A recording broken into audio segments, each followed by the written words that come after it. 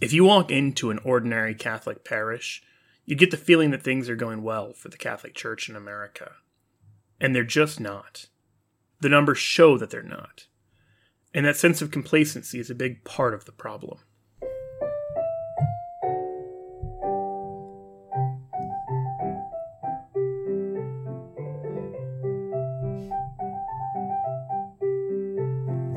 Hi, I'm Chloe Langer, and I'm here with Joe Heschmeyer, and this is the Catholic Podcast. It's a new podcast designed to explore what it is to be Catholic.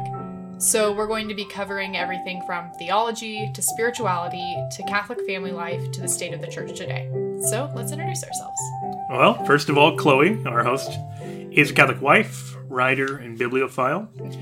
She writes for Epic Pew, as well as for her own blog, Old Fashioned Girl, which you can find at www.oldfashionedgirlblog.com.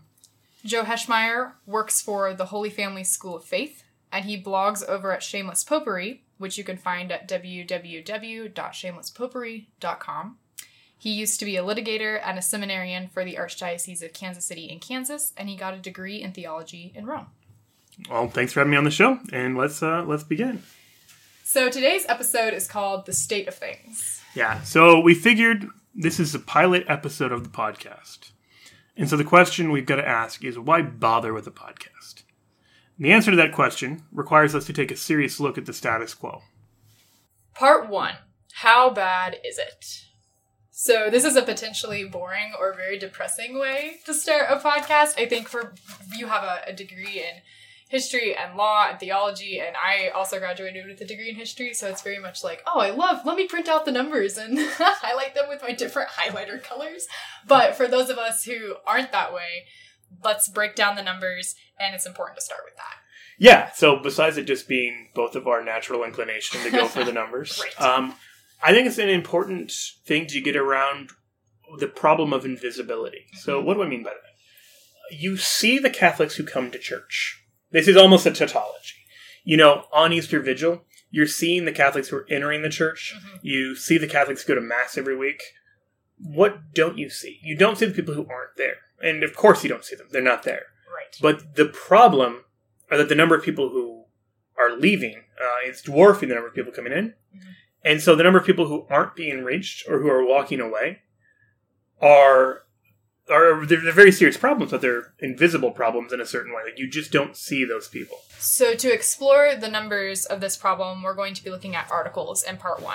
And the first article that we'll look at is from The Crux, and it was published in 2015. And it's about how Catholicism is losing members faster than any other denomination. Yeah, and I think the numbers are as bad as the headline suggests. It's based on a Pew research study. So Pew does a lot of research, and it's a good neutral source. They survey people and say, okay, do you consider yourself Catholic, Baptist, whatever? Were you raised Catholic? And so in the process, they just accumulate a lot of data without having necessarily any particular agenda.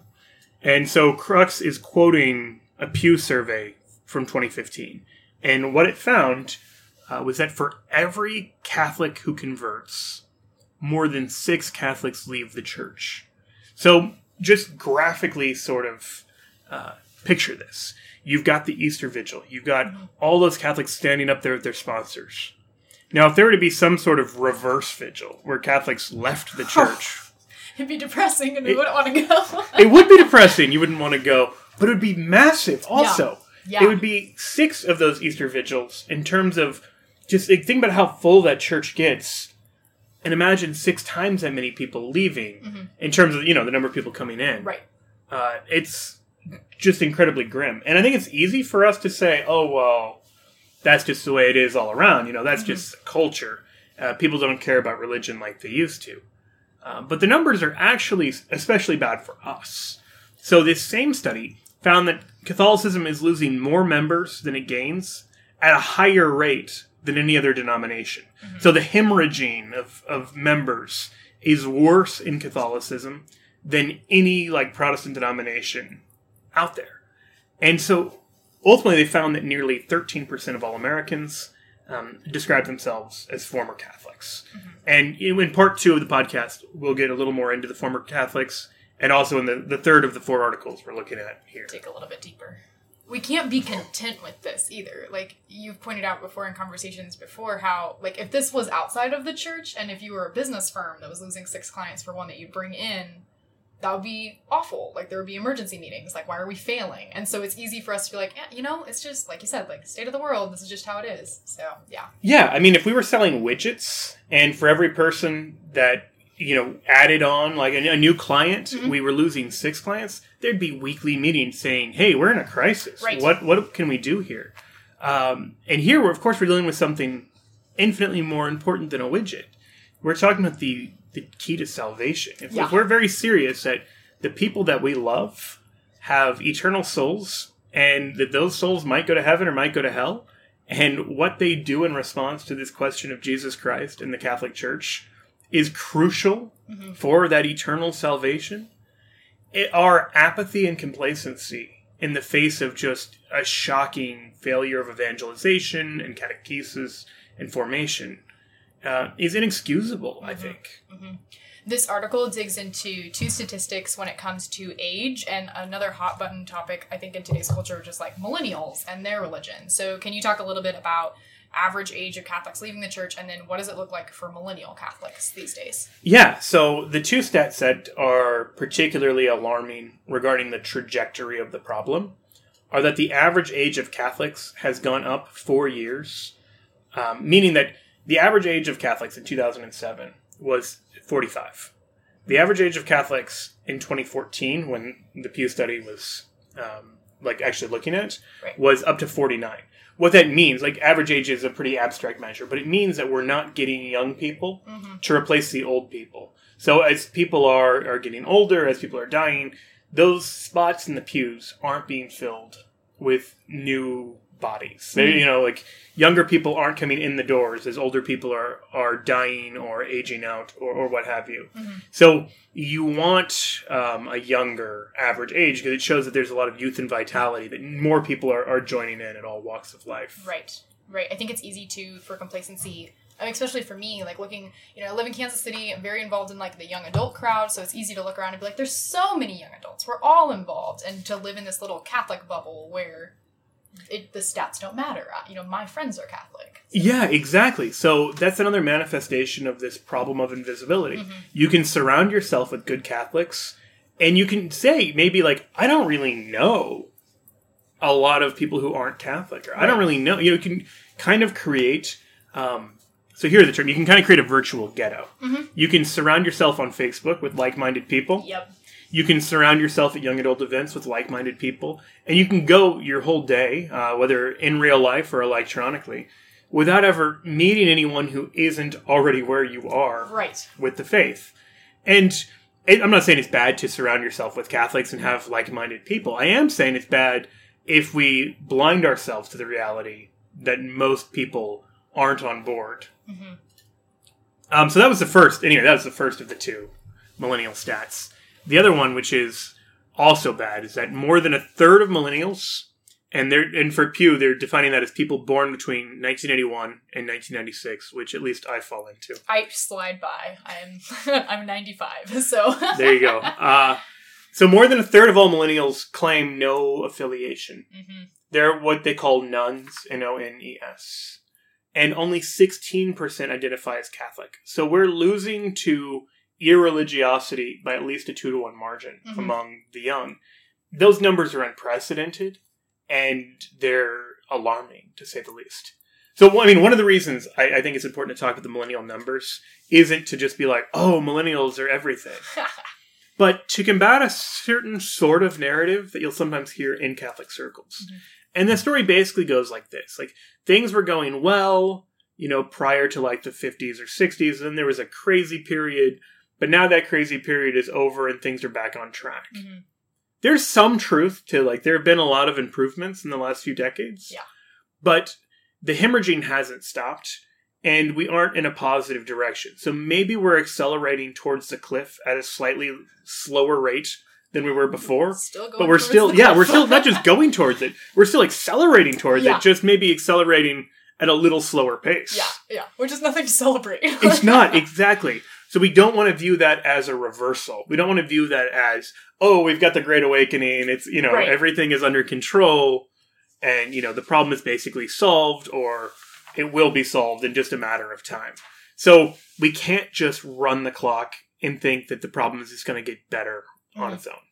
So to get a better sense of how bad the crisis is and maybe to focus on those who've left the church, let's look at another article from the Pew Research Center.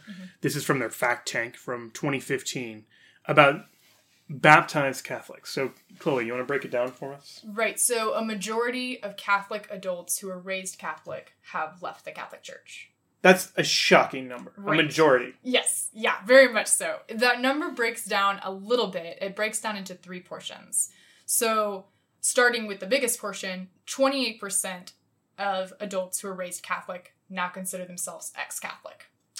13% of adults who are raised Catholic now would consider themselves culturally Catholic. And so we looked up what cultural Catholic meant. meant. Good to have a definition. And it's people who consider themselves Catholic maybe by ancestry or ethnicity, but don't identify themselves with Catholicism on the basis of religion. So they, they might have a Catholic last name. Or Right. These are the people who are like, I'm German, so I'm Catholic. Or, yeah, I'm Irish. I'm Polish. Right, whatever. right. That means I have to be Catholic. Yeah. So yeah, for that definition of cultural Catholicism is really good to have going into these numbers. And I mean, at first, when my first impression when I heard this was, okay, just lump them in with ex-Catholics. But when they looked closer at the data, we'll talk about this more in part 2. But I was fascinated that the cultural Catholics were so much more open to coming back to the Catholic Church than out-and-out ex-Catholics. Yeah, they have a little seed, they know there's some goodness there, and they want it. Yeah, they've whatever, and a third of them gave up something for Lent. So they're kind of invested. They know there's something there. There's a string still tying them to the faith in some way. Okay, so 28% of those baptized Catholic leave the Catholic Church and become ex-Catholic. 13% become cultural Catholic. What about the rest? So the final 11% are reverts. So they're reverted and they've returned to Catholicism. Okay, so these are people who became nothing or became Protestant or became whatever. Right. And then came back to the Catholic Church. Yes. So you got 28, 13, and 11. For those listeners who aren't great at math, that comes to 52% of baptized Catholics left the Catholic Church at some point. 41% of baptized Catholics leave the church so far permanently. And then 48% never left. Right. So fewer than half. If you were to take say a first grade class of 100 baptized Catholics, that's too large of a class. Poor teacher. Yes. Then 28 of those kids are going to leave, become ex-Catholic. 13 are going to kind of go through the motions, maybe never show up to Mass, but they'll kind of consider themselves Catholic. Right. 11 are going to leave and come back, and then 48 are going to stick around. Those aren't good numbers. No. I think, too, for the 11% of reverts, I think it's very easy to be like, well, I had a friend who left the Catholic faith in college, but when she got married, she came back to the Catholic Church because they had kids and they wanted to have them baptized. Yeah, so this is a really important cultural phenomenon. So I think about a generation ago, there was really this trend where you'd have people drift away from the faith in college, and then they'd come back when it was time to get married and raise a family. But think about how the average age for marriage is creeping up. And people are waiting longer and longer to get married. Which means that they might be longer and longer away from the church. So if you're gone for 10, 15 years, probably the ties to the Catholic Church are so attenuated at that point. Right. You're not even going to bother with the Catholic wedding. And certainly the numbers show that fewer and fewer people care about having a wedding at all. Yep. And those who do care, fewer and fewer care about having a Catholic wedding. And so the numbers they're just atrocious. But I think you're right. We can't just assume the kind of cycle of reversion is going to just naturally happen. So the third article that we're going to be looking at is an older Pew Research article. This one is back from 2009, but it's called Leaving Catholicism. And it's a series of interviews with people who have left the Catholic Church. Yeah, so there's a whole section where they ask people their main reasons for leaving Catholicism. And a lot of the reasons I thought were sort of surprising, both in terms of what was on there and what was maybe less of an influence than you might expect.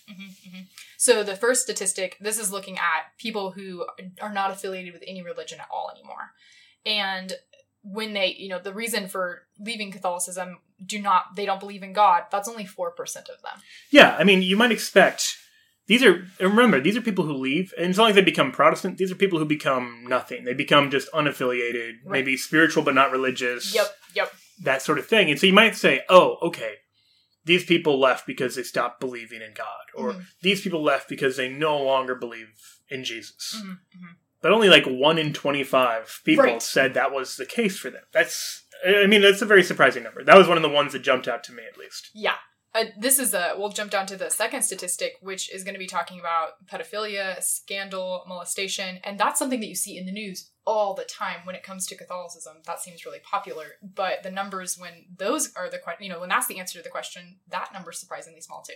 Yeah, so 2% of those who are now unaffiliated, 3% of those who are now Protestant said that they left principally because of the pedophilia scandal. And so certainly it didn't help the evangelical efforts of the Catholic Church, but we don't want to overestimate how much damage that did in isolation. We can't just say, oh, of course people aren't becoming Catholic. Look at all these scandals in the news. At least the people themselves, at least the ones leaving, they're not saying that's why they're leaving. Right. Most of them aren't. And the last statistic that just deals with this group of people specifically is the 4% of people who say, I just drifted away. I just don't want to go to church anymore. Yeah, it's hard to know what to make of this stat, because this is also really low. That just 4% said that they just fell away or just drifted away in this survey. And it may be that this is a case of people wanting to sort of dress up their reasons as being a little more theological or a little more intellectual, when really it was just like an hour a week was too much of a commitment. Right. So it's hard to say, but only, again, 1 in 25% of people who are now unaffiliated but were raised Catholic or who were Catholic before said they just drifted away. So what you might be asking, like, okay, so those are reasons that it's not. What are the reasons? And there's not just one majority reason, but the largest single thing is religious teachings at 41%. That's too vague to be very helpful. Yeah, very much so. But the largest subset under that is 21% said they do not believe in their former religion or any religion. One of the two. So in other words, if we're going to extrapolate from the data, what we can say is that the people who are now unaffiliated, the people who they left Catholicism and didn't become something else, they stopped believing in the Catholic Church. They seem to still believe in God, seem to still believe in Jesus. That doesn't seem to be where the problem is. It's that they've stopped seeing any need to be Catholic or seeing any benefit in being Catholic. So those are the unaffiliated. Let's turn our attention, I guess, to Protestants. And here, the Pew survey is helpful in breaking down between evangelical Christians and the so-called mainline Protestants. Your mainline Protestants are more of the established churches that they tend to be more doctrinally and theologically liberal. So they're different in terms of their character. So looking at these statistics, was there anything that surprised you in these statistics as much as when we looked at none? Well, for those who left Catholicism because they said they got saved or they accepted Jesus Christ or they got born again, that was 1% of mainliners, which, if anything, is almost a little high. Yeah. And 7% of evangelicals. There's a stereotype of ex-Catholics that says, oh yeah, ex-Catholics, they grew up without much of a relationship with Christ. They found a relationship with Christ outside of the Catholic Church, and so therefore they reject the Catholic Church as being like unchristian or whatever. Right. And there are some people, I mean, clearly 7% is not a small number. Something, yeah. But let's not exaggerate it. Let's not pretend it's bigger than it is. Yeah. A couple other numbers that I think were interesting. The biblical and scriptural reasons. About a quarter of Catholics who became evangelical cited a biblical or scriptural reason. They 24%. So, something in the Bible, they didn't see why the Catholic Church taught X, Y, or Z, and some evangelical church convinced them that it would be better to be evangelical. Something like that. Right. That's 24% for evangelicals. For mainline Protestants, it's only 4%. So people becoming like Episcopalian or becoming Disciples of Christ or becoming one of these mainline Methodist denominations, they're not really leaving over some sort of biblical conviction. They're more likely to leave because they just stopped believing what the Catholic Church says or maybe never did. The other stat that's helpful to know, can be kind of frustrating, but helpful to know. And 17% of Protestants who were originally Catholic became Protestant because of what they call family reasons. So maybe they married someone who wasn't Catholic, or their family converted, so they switched, something like that. These are reasons that they're not even going to pretend this was some sort of carefully reasoned sort of theological thing. Breaking those numbers down, that's 12% of evangelicals and 29% of mainliners. So mainline Protestants, more than seven times more likely to leave because of family reasons than scriptural reasons.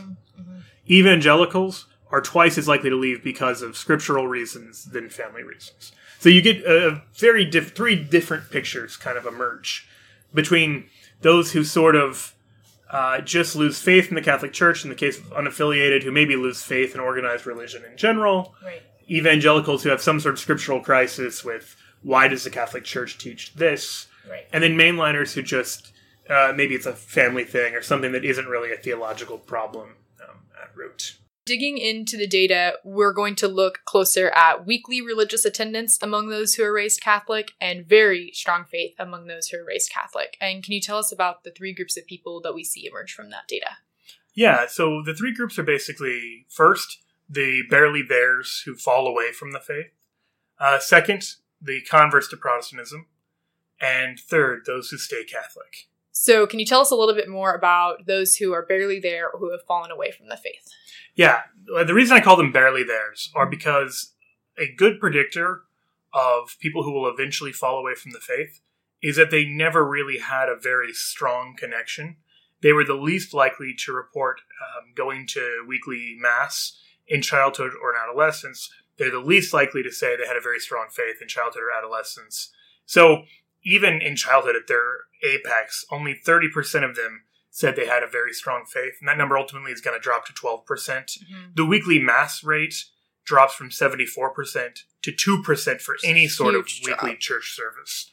So they wander away, but there's this sense that they didn't have a very strong connection to begin with. So, yeah, I mean, I'm reminded of 1 John 2:19, which says, "They went out from us, but they did not belong to us. For if they had belonged to us, they would have remained with us. But by going out, they made it plain that none of them belongs to us." Now, I don't want to say that none of them ever had a strong faith. Clearly, 30% of them claim that they did. Right. But I do want to say that compared to the other two groups, this is a group that was integrated the most poorly into the church at all stage. So the final moment of them walking away was probably precipitated by maybe a couple decades of poor catechesis, or maybe poor formation in the home or in the school, and just a failure to ever really receive the faith in a personal way. The second group we're looking at is people who are raised Catholic but then have converted to Protestantism. What does religious attendance for them look like, and how is their faith doing? And so broadly speaking, they were less active and less faithful in childhood and in adolescence. But they become actually the most faithful and the most devout after their conversion, seemingly. So they actually are doing the best in terms of weekly religious attendance. They're beating us 63-42. That's crazy. And among those who say they have very strong faith, it's 71-46 compared to those in the third group, the ones who remain Catholic. That's fascinating, too, for the weekly religious attendance, because a lot of Protestant denominations don't have an obligation for Sunday Mass. The Catholics do. Sunday is a day of obligation. Exactly. So you have to consider that some of the people in that 42 are only going because the church says they have to. So if you look at it in a sort of enthusiasm gap, I think it's even more pronounced than the numbers might suggest. The final group we're looking at is Catholics who are raised Catholic and they're still Catholic. What does their faith life look like according to the data? So, I mean, as we just heard, they're doing worse. Only 42% of them go to Mass every week. Only 46% of them say they have a very strong faith. And so the fact that someone says that they remain Catholic, the fact they haven't left to become unaffiliated or become Protestant or something else, doesn't mean that they're on fire for Jesus Christ or have a personal relationship or even do the basics of what the church calls for. But there are still some signs of hope. I mean, obviously, these are the people who are still in the pews when a lot of other people are leaving. And one particular sign of hope is that these were the people who, even in childhood, were most likely to go to Mass and most likely to say they had a very strong faith. Mm-hmm. And so parents out there, putting in the hard work of bringing your kids to Mass and the harder work of instilling a living faith in your kids, there's good data to say that will pay off. Mm-hmm. The numbers for very strong faith are especially interesting. 46% say they have a very strong faith now. 46% said they had a very strong faith in childhood. Mm-hmm. So it's a pretty good indicator, and it's much better than those who become unaffiliated or those who become Protestant. The childhood numbers are pretty dramatic. And so parents who are really doing their jobs well can take solace in the fact that even though there's a decline in the teenage years where they seem to get lukewarm and seem to wander away from the faith, that group is the most likely to come back to a real living faith and weekly Mass attendance. It's worth putting in the work for exactly. Sure. So now that we've talked about those who leave the Catholic Church, let's talk about those who stay. So we already got a sense from the last set of stats that just because someone remains Catholic, it doesn't mean that they're on fire for their faith or that they're weekly Mass goers, that they really believe what the Catholic Church believes. So most of them aren't going to Mass on Sunday. Most of them aren't saying they have a very strong faith. Right. And that's among those who stay. Mm-hmm. So the fourth article is a Pew Forum report from 2015 that's called U.S. Catholics Open to Non-Traditional Families. So, Chloe, what percentage of self-described Catholics believe that it's a sin to use contraceptives? You're looking at 17%. That's sad. Yeah, Very that is slim. very sad. It's Yep. a very slim number. Mm-hmm. What about living with a romantic partner outside of marriage, cohabitating? So 33% of Catholics think that that's a sin still. So about 1 in 3. Right. What about getting remarried after getting divorced without an annulment? So looking at that statistic for Catholics, only 35% of them think that that's a sin. So again, just a hair over 1 in 3. Just a smidge. And then finally, what about engaging in homosexual behavior? So this one you have a bigger percentage. So 44% of Catholics think that that's a sin. Yeah, but even with the larger percent, right? We're looking at a majority Still who aren't convinced that it's a sin to use contraceptives, to cohabitate, to get divorced and remarried without an annulment, and to engage in homosexual behavior. Mm-hmm. All right, well, let's see how many of them want to change the teachings of the Catholic Church then. Yep. What percentage want to get the Church to allow Catholics to use birth control? So when you ask them that question, 76% will answer that should be a church teaching this changed. Wow. So over 3/4. Right. Yeah. And then another 5% don't know. They're just like, maybe. Yeah. That sounds like it could be a good idea. Yeah. Yeah. What about allowing cohabitating Catholics to receive communion? I know that's been in the news a lot. Yeah, very much so. So 61% think that should be something that's changed within the Catholic Church as well. Okay. And what about divorced and remarried without an annulment? Really close number to the last statistic. You're looking at 62%. It's interesting that they're more okay with a divorce and remarriage situation than cohabitating, even though we don't recognize the second marriage if there's not, a sacramental marriage. Yep. And then finally, this was a number that I was actually surprised by. What percentage of Catholics think that the Church should recognize the marriages of gay and lesbian couples? So 46%, right under the 50% mark. And it looked like 46% versus 46%, with 8% kind of in the mushy middle. Right. So Catholics are pretty evenly split on whether we should just totally revamp our understanding of the sacraments and of marriage so that, we now accept homosexuality as just like a normal thing that's now a sacramental union. Right, which is not a small thing. It's not like, this is a tiny change. Like, this is a very much like foundational issue. Yeah, so of course, as we said, that's just self-described Catholics. And those numbers are going to break down somewhat on the basis of whether you've got weekly Mass-going Catholics versus those who don't go very frequently. So, I fortunately, Pew actually breaks down the numbers for us. So we were talking about the homosexual behavior before. Mass-going Catholics, 59% of them think that it's a sin to engage in homosexual behavior. That's still very low. Yep. It means that like 4 in 10 Catholics in the pews on Sunday, every Sunday, aren't convinced that this is a sin. But that's still a 24% spread. Catholics who attend Mass less often than weekly, only 35% of them think that homosexuality is sinful in terms of homosexual behavior. Right.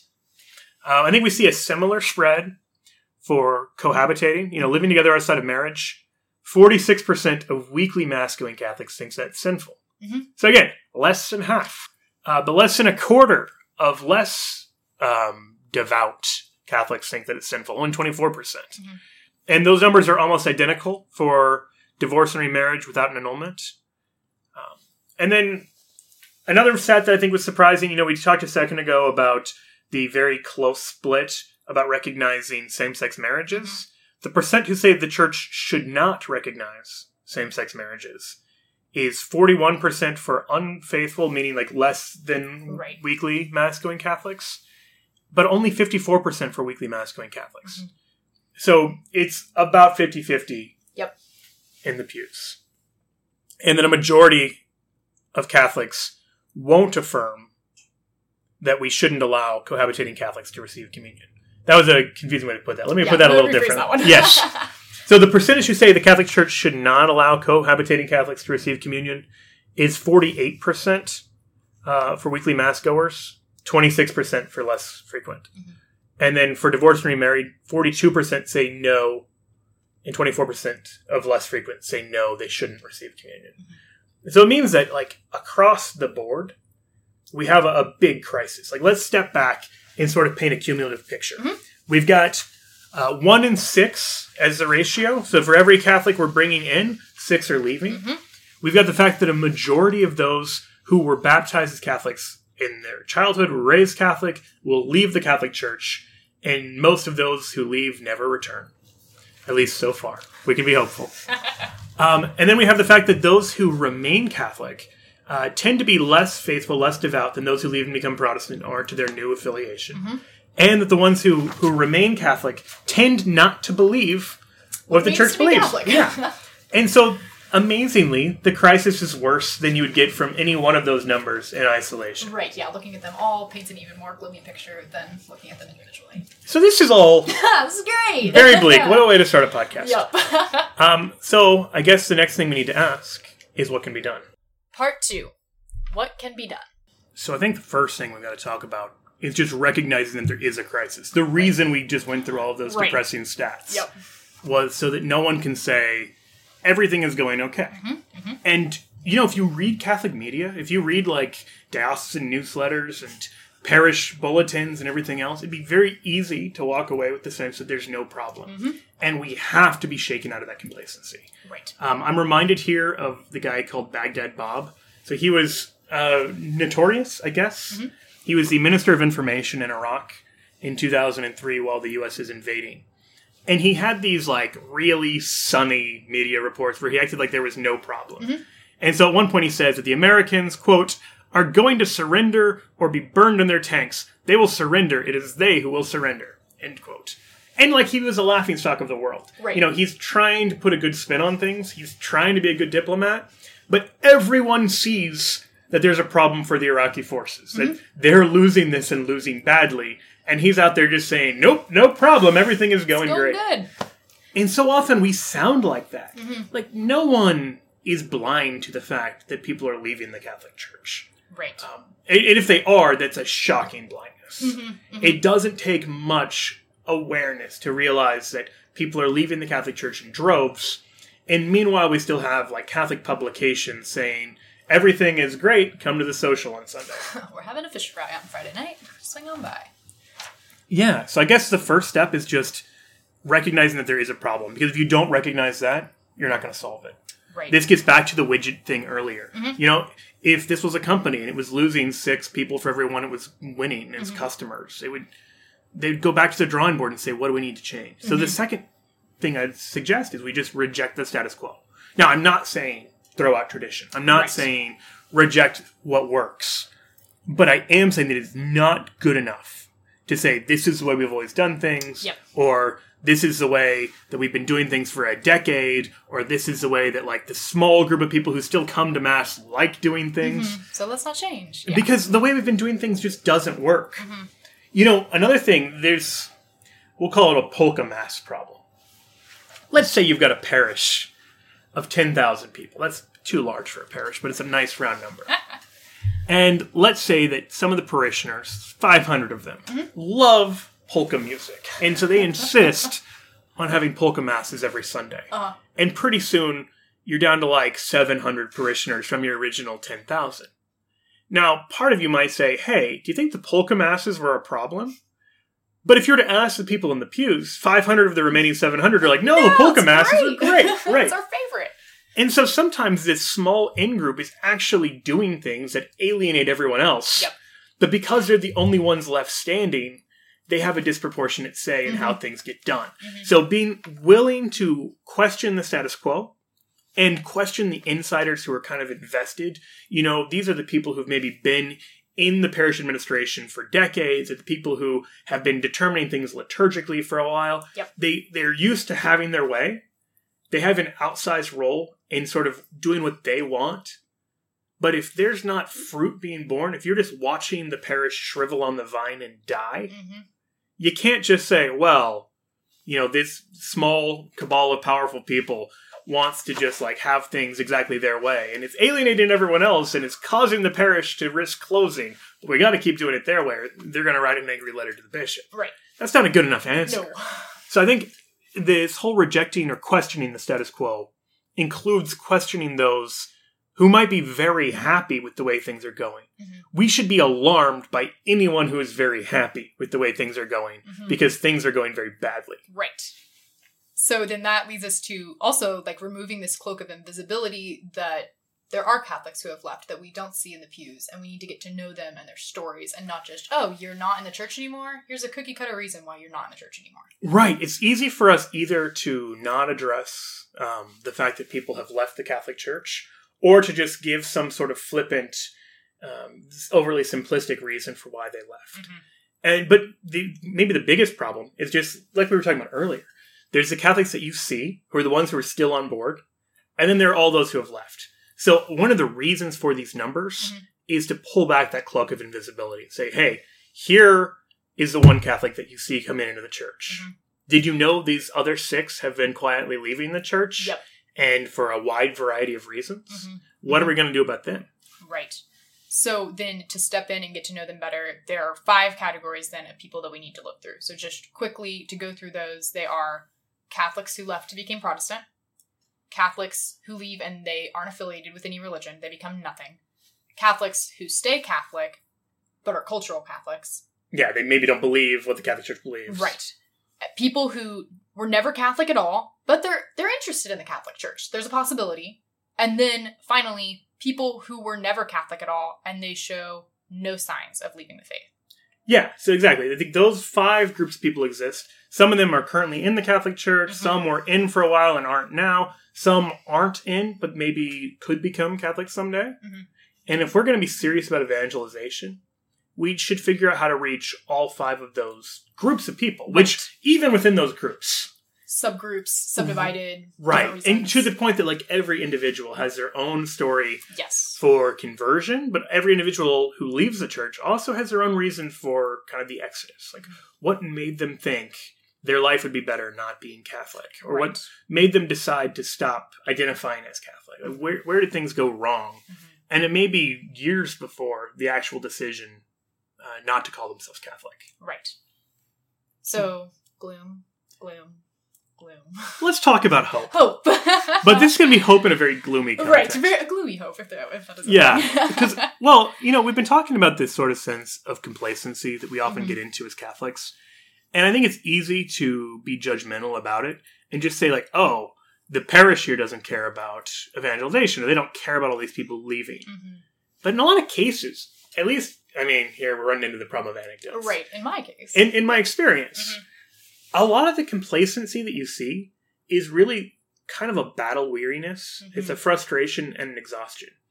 If you're running, St. Margaret's Church, and you've been running it for 3 decades, or maybe you're in the parish administration, maybe you're the priest, maybe you're just in the pews. Yeah. And you care about the people. You care about the people who you're with, and you slowly watch more and more of them leave the church. Or you care about the people who you wish came, but you don't know how to bring them into the church. After year after year after year of things getting worse and worse and showing no signs of changing, it's easy to just feel hopeless. It's easy to just want to give up. And so I think one of the things we need to do to combat that is to cling to the hope of Christ. He has already won the victory. The resurrection is real. And if our hope isn't firmly in him, we can easily fall into a sort of despair looking at these kind of numbers. So that brings us to the topic of the new evangelization. And it's kind of a Catholic buzzword that you hear tossed around a lot. So can you... You tell me, what does JP2 mean by the new evangelization? He's the one who coins the term. How does he describe it? Right. So when we're looking at his definition, we're looking into an encyclical. And so Redemptoris Missio. Oh, hey, I came pretty close to it. Hey, well, that's not too shabby. Quote, there is an intermediate situation, particularly in countries with ancient Christian roots, and occasionally in the younger churches as well, where entire groups of the baptized have lost a sense of the faith, or even no longer consider themselves members of the church, and live a life far removed from Christ and his gospel. And in this case, what is needed is a new evangelization, or a re-evangelization, end quote. So that was a really helpful quote to me, because you hear the term, at least in Catholic circles, I don't know, podcast listeners, how many of them run in these circles, but you hear the term new evangelization thrown around. And every endeavor wants to call itself the new evangelization. Yep. It's very trendy right now.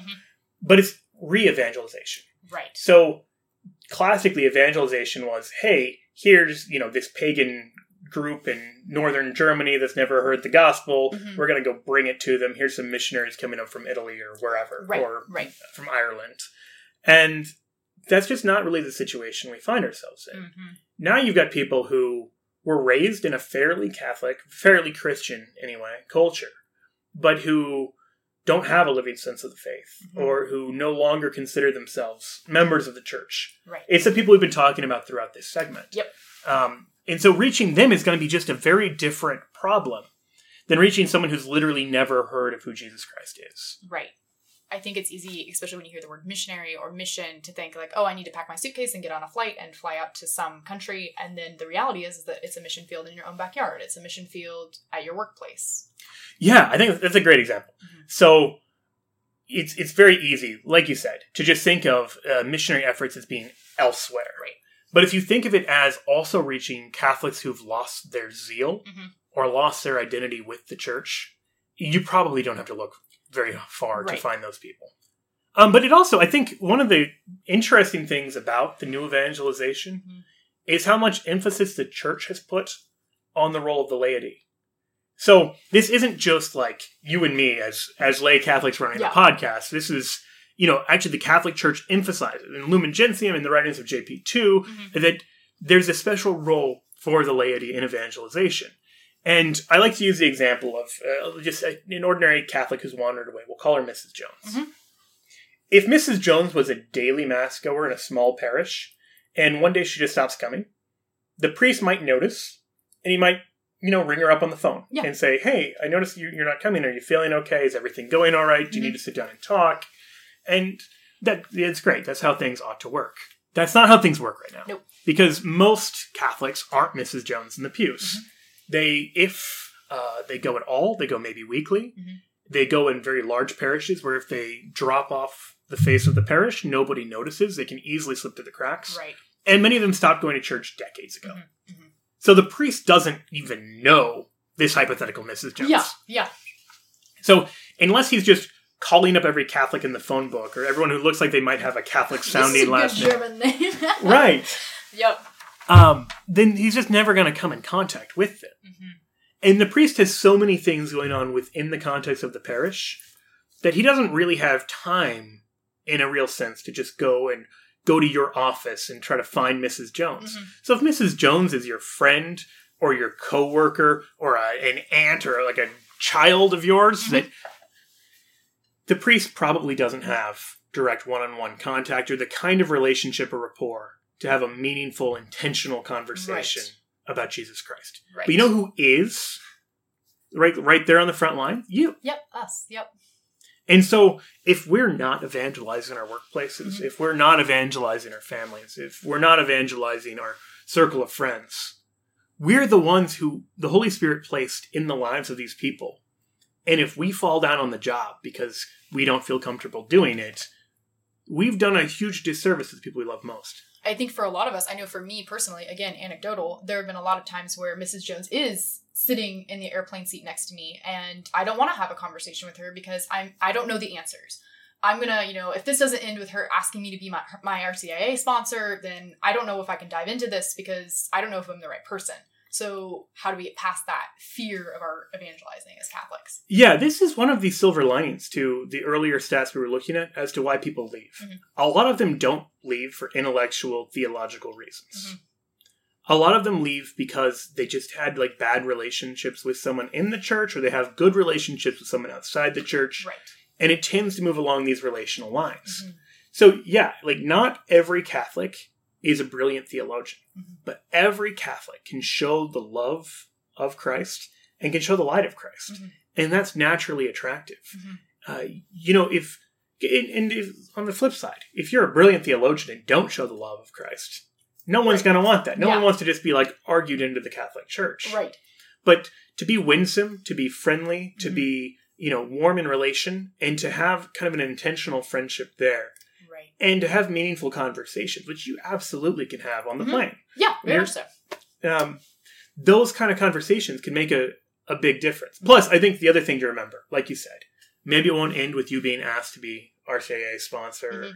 but you can sow the seed and just trust the Holy Spirit that He'll reap, and that someone else may, bear the fruit later on, right. but that you can play a small role. And maybe a role you won't see this side of eternity. Yeah, and it's cliche, but to sum it up, like, people don't care how much you know until they know how much you care. And so if you're not going to sit down and listen to their story, they could care less about what you're going to tell them about the Catholic faith. Yeah, exactly. So Mike Shearslick, who's the head of the School of Faith, the mm-hmm. group that I work for now, has a kind of dual friendship model, mm-hmm. where he says we need two things. And these are very simple things, in a sense. They're hard to live, but they're easy to understand. The first is friendship with Jesus Christ. Mm-hmm. If we aren't daily nurturing that friendship, like, this needs to be the absolute center of our life. So we need intentional meditative prayer to grow in relationship with Jesus, because we can't give to someone else what we don't have ourselves. And then the second is intentional friendship with others, mm-hmm. leading them to Christ. And so, if you talk to people why they became Catholic, sometimes it's, I read this book and it totally rocked my world. Mm-hmm. Almost invariably, either instead of or in addition to that, it's that there was some Catholic who was willing to walk with them and show them the living, church. Because here's the thing. The church isn't just a theory, and Jesus isn't just a theory. Jesus is a person who invites us into relationship. Mm-hmm. He's incarnate and he's living. And his church is an extension of the incarnation. It's the living presence of Christ in the world. And walking with someone and inviting them into that real human friendship and relationship mm-hmm. is crucial in evangelization. And you don't need to be a brilliant theologian to do that. You just need to be willing to be inconvenienced to be a friend. Mm-hmm. So, having said all that, you may be wondering, what does that mean for this podcast? I'll tell you. That's the purpose of this podcast. That's the whole point. Exactly. So, obviously, we can't be friends with everyone listening in. We'd like to, but that's a lot of coffee dates. And exactly. The schedules don't permit. So what we can do is just kind of invite you into this friendship. Mm-hmm. And we'll share and discuss what excites us, what concerns us, what motivates us to be Catholic, and about our own relationships with Jesus Christ. Mm-hmm. It'll be me and Chloe often, or it'll be some other special guest mm-hmm. with Chloe. But just working within the context of a real friendship and a real kind of conversation about Christ and about the church. And as you can imagine, that kind of conversation isn't going to look the same every week. Every right. podcast episode is probably going to look a little different. And we're going to cover a wide range of conversation. It'll be sometimes intellectual, theological, spiritual, maybe just very pragmatic about mm-hmm. Catholic family life. Mm-hmm.